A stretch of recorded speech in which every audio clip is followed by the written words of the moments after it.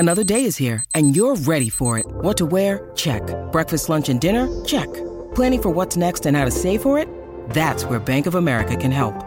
For your financial to-dos, Bank of America has experts ready to help get you closer to your goals.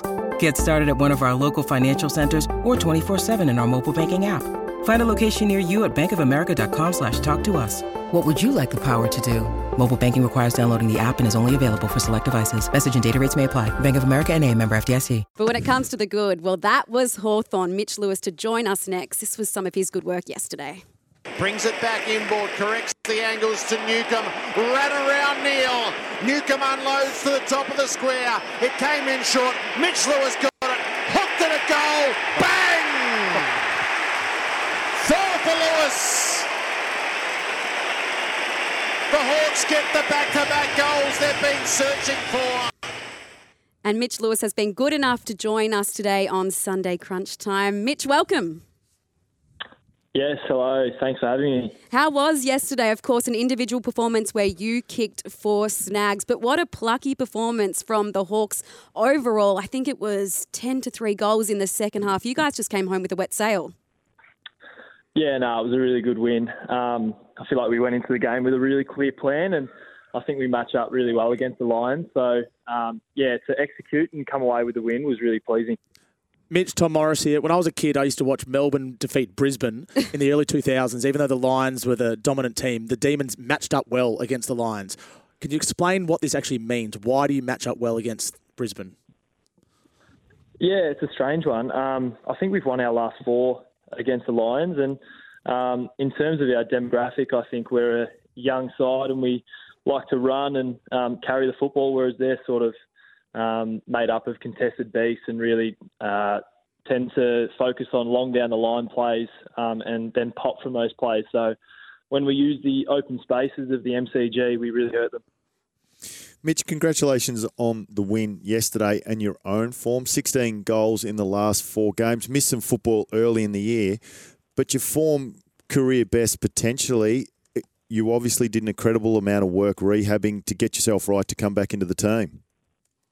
Yeah, it was. It was, quite disappointing to get injured in the pre-season. I felt like I was in really good shape to attack round 1 strongly, but it could have been a lot worse in terms of ACL. So to only have a partial tear was a good result. And I think I ended up missing probably 13 or 14 weeks instead of 12 months. So, I tried to take the good with the bad and, focus on getting the rehab right. But, all looking forward now. There's absolutely no issue with the knees, which is nice. And Mitch, a quick-moving ball through the middle of the ground is perfect for a forward. You must really enjoy Sam Mitchell's game plan. Yeah, absolutely. I think if you ask any forward, what they want is space and 1v1s, and I got plenty of those yesterday. And our game plan is really suited to opening the game up and using the open space of the ground. So, I'm relishing in that at the moment.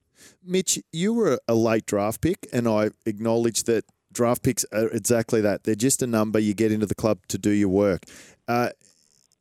You're a star. Now, can we talk about, as a younger player, were you lightly exposed, didn't play a lot of junior football? Because ever since you've come into the Hawthorn side, you've played excellent football that far belies where you're picked. And now Tom Morris loves a list. And if he was redrafting the draft of that year, he'd have you a lot higher than where you are. So can you just take us through your path to getting to Hawthorn? Yeah, no worries. I think I was the second last pick in that draft. And, pick 76. Pick 76. And I think the last pick was father-son to West Coast. I think it was Waterman.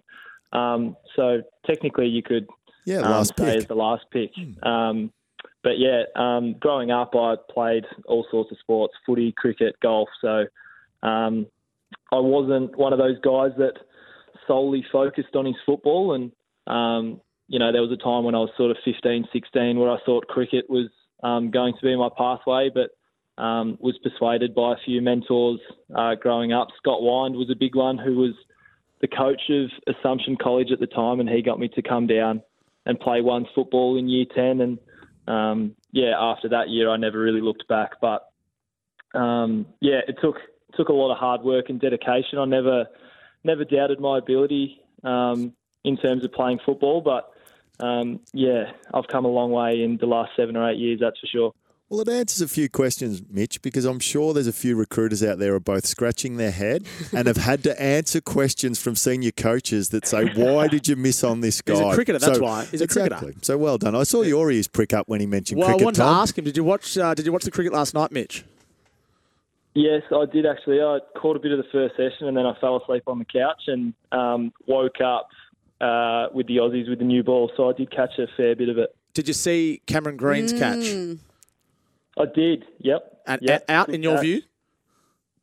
Well, yeah, I'm an Aussie, so I'm going to say it's out. Of course it was out. Yes, it We're was. speaking to Hawthorn forward Mitch Lewis. Mitch, a lot's been made of the handball Happy Hawks. You had 95, I should say, more than the Lions yesterday, and you're averaging the most per game this year. James Sicily, your skipper, was asked about it after the match, and he said it wasn't really a focus over the summer. It's something that's happened organically as the season has built. Can you shed any more light on that?